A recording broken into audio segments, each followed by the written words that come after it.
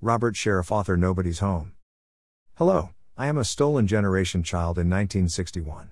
Ward of the state of South Australia 1961. Indigenous on my mother's side. As a child, I suffered from domestic abuse and sexual abuse. Amazing Grace. Stories are really powerful. When shared, they have the ability to heal, strengthen, and inspire. The stories that people share are based on what people have gathered from life experiences, and the most powerful forms of stories are stories of resilience. The word resilience itself is a demonstration of the ability of a person who bends in situations but does not break. Robert has one thing to say: there is no such word as can. Set yourself goals. Don't blame others for your mistakes. And don't use the word, if, in 5 years, 10 years time. Don't say to me, if only I had done that or this. Your choice is then you have to grasp it both hands. Life is a journey of endless struggles, and there are lots of life experiences that push people to the breaking point. But how people react to those situations is what the word resilience stands for.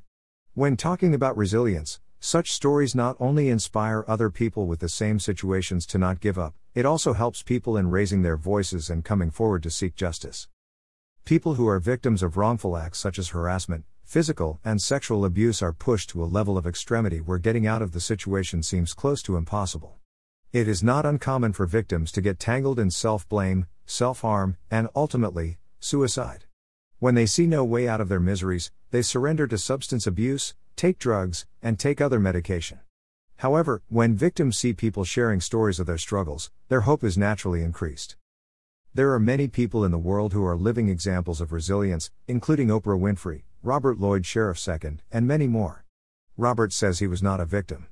What happened to him as a child was not his fault. Robert Lloyd Sheriff, a fighter. Born on the 8th of July in 1954 at 10:25 p.m., Robert Lloyd Sheriff II opened his eyes in Victoria, Australia. The hail was hitting the 10th floor window with such force that the hospital staff thought the windows would break right open. Then at that point, things were only going to get worse for Robert since the beginning. He was born prematurely and weighed only 2 pounds. Robert was born with a twin brother, Peter, born 10:35 p.m., who was killed in a car accident in 1986. People were in the car, they all died. He came from a very unstable family. He prayed to belong to a family who would love him. At 7 he tried to commit suicide. That was the first of many attempts. Then came the mutilation, where he would get hold of razor blades and cut himself. Robert's father was employed at the Royal Australian Air Force, Defence Force RAF. Robert's father, Robert Lloyd Sheriff I, was born in Adelaide, South Australia. His father's mother, Ann Richards, was a prostitute. He was 24 years old when the boys were born. Robert Lloyd Sheriff first met his wife in 1953, Mary Janet Jackson. She was 19 when we were born. They were married in December 1953. They would go on to have 6 children. Johnny died from cot death in 1956. He was buried in an unmarked grave, Melbourne, Victoria, Australia. Robert's great-great-grandparents were from Scotland. Robert's second father, Robert I, was not very well educated. Robert I, his mother, Ann Richards, was a prostitute by profession. Robert Lloyd Sheriff I was an alcoholic and beat Robert and his brother regularly and raped both sisters. He might have been angry because his mother was a prostitute, and of all the 100 of men he would crave for a father. I saw a photo of my father as a boy, and I think the only thing he ever loved was his dog. I know one thing: he could never beat her at an argument or outdrink her under the table. She was fucking tough. Then at age 7, Robert II, he was beaten so severely that he got his 4 ribs and his arm broken. Robert II was admitted to the hospital in a serious condition. In 1961, the judge called Robert's father a vicious animal. They then took Robert away from his abusive father after the incident and was made a ward of the state of South Australia. The judge on the day also fined my father to make sure it hurt his hip pocket. To me, in a way, my father reminded me of someone who craved love. Someone without any morals or thought. Behavior was something you ate. The next 2 pages is my father, Robert I, to a T. If you have no morals, you don't have any concept of right and wrong behavior. If you believe your behavior is right, and society believes your behavior is wrong, you have a difference in moral beliefs. Morals are your personal beliefs about what is right and wrong. A natural feeling that makes people know what is right and wrong and how they should behave. Some people believe that the increase in crime shows that society is losing its moral compass. A study on human behavior has revealed that 90% of the population can be classified into 4 basic personality types: optimistic, pessimistic, trusting, and envious. However, the latter of the 4 types, envious, is the most common, with 30% compared to 20% for each of the other groups. My father Robert first also lacked any Christian beliefs and might have though Christian to be fools. So, therefore, he had no one to answer to just himself and he could please himself in regards to his actions. A bit like they are not going to tell me what to do. What is killing this world at present is political correctness. I think if a child plays up a smack on the backside is not going to kill that child. I also believe that children should play outside 1 hour of TV after school, and man, to top it off, so many parents are giving their children phones at 11 or 12 or 13 years old, then games, PlayStation, and all those over stupid games. Watch what you give your kids. Tell them to go for a bike ride, a walk, a run, a hop. It's you as parents who owe your children a duty of care. Okay, put your hands up, remember they are children, they are not your best friend. My father Robert first told me on many an occasion he was more frightened of me and what I would do to him once I was an adult. Robert became a ward of the government and was taken to Glandore Boys' Home in Adelaide.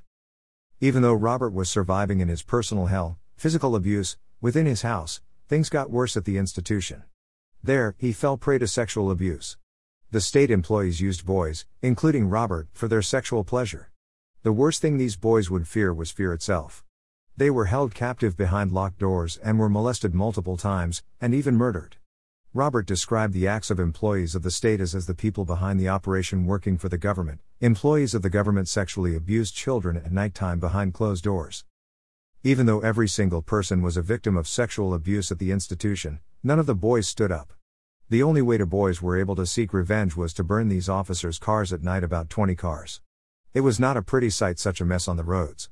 Those officers then gave us payback. Other state employees questioned Robert's attitude, and to cure him, they would use shock treatment on him. The excessive physical, sexual, and emotional abuse pushed him into a dark place where he started to self-harm. Eventually, he became a patient of depression, something that disturbs him today as well. When Robert received medical treatment, he got out of the institution and was finally able to begin his healing journey. He became a street kid. Robert had his twin brother Peter and sister Josie. My nephew is my brother, and brother James and another sister Annie to look after. Robert Lloyd, sheriff, an inspiration for all victims. Even though Robert had a rally troubled past, he did not give up. Once he left the institution, he took up drawing. Robert was already a passionate artist and started pursuing art from his teens. He did a photo shoot of a still nude model and eventually drew the portrait as well. Then Robert would also become a nude model. Robert married Carol in 1981. Robert is father to 6 children, 2 from first marriage: Mark, born December 2, 1975, Adam Robert Lloyd, born August 8, 1977, then from the second marriage 4 children: Robert Lloyd, sheriff, 3rd, 1982, then Kelly Marie, sheriff, born January 6, 1984, then Haley June, sheriff, named after the comet, born January 23, 1986, then Jared Heath Peter Lay, sheriff, born September 7, 1988. Robert has 12 grandchildren, and 2 great-grandchildren. Despite the hardships, Robert did not let his passions die, and in 2017, he started pursuing acting. To his surprise, he was cast in Time of Zoe in 2016 and Zoe, a zombie short in 2017. And other major productions.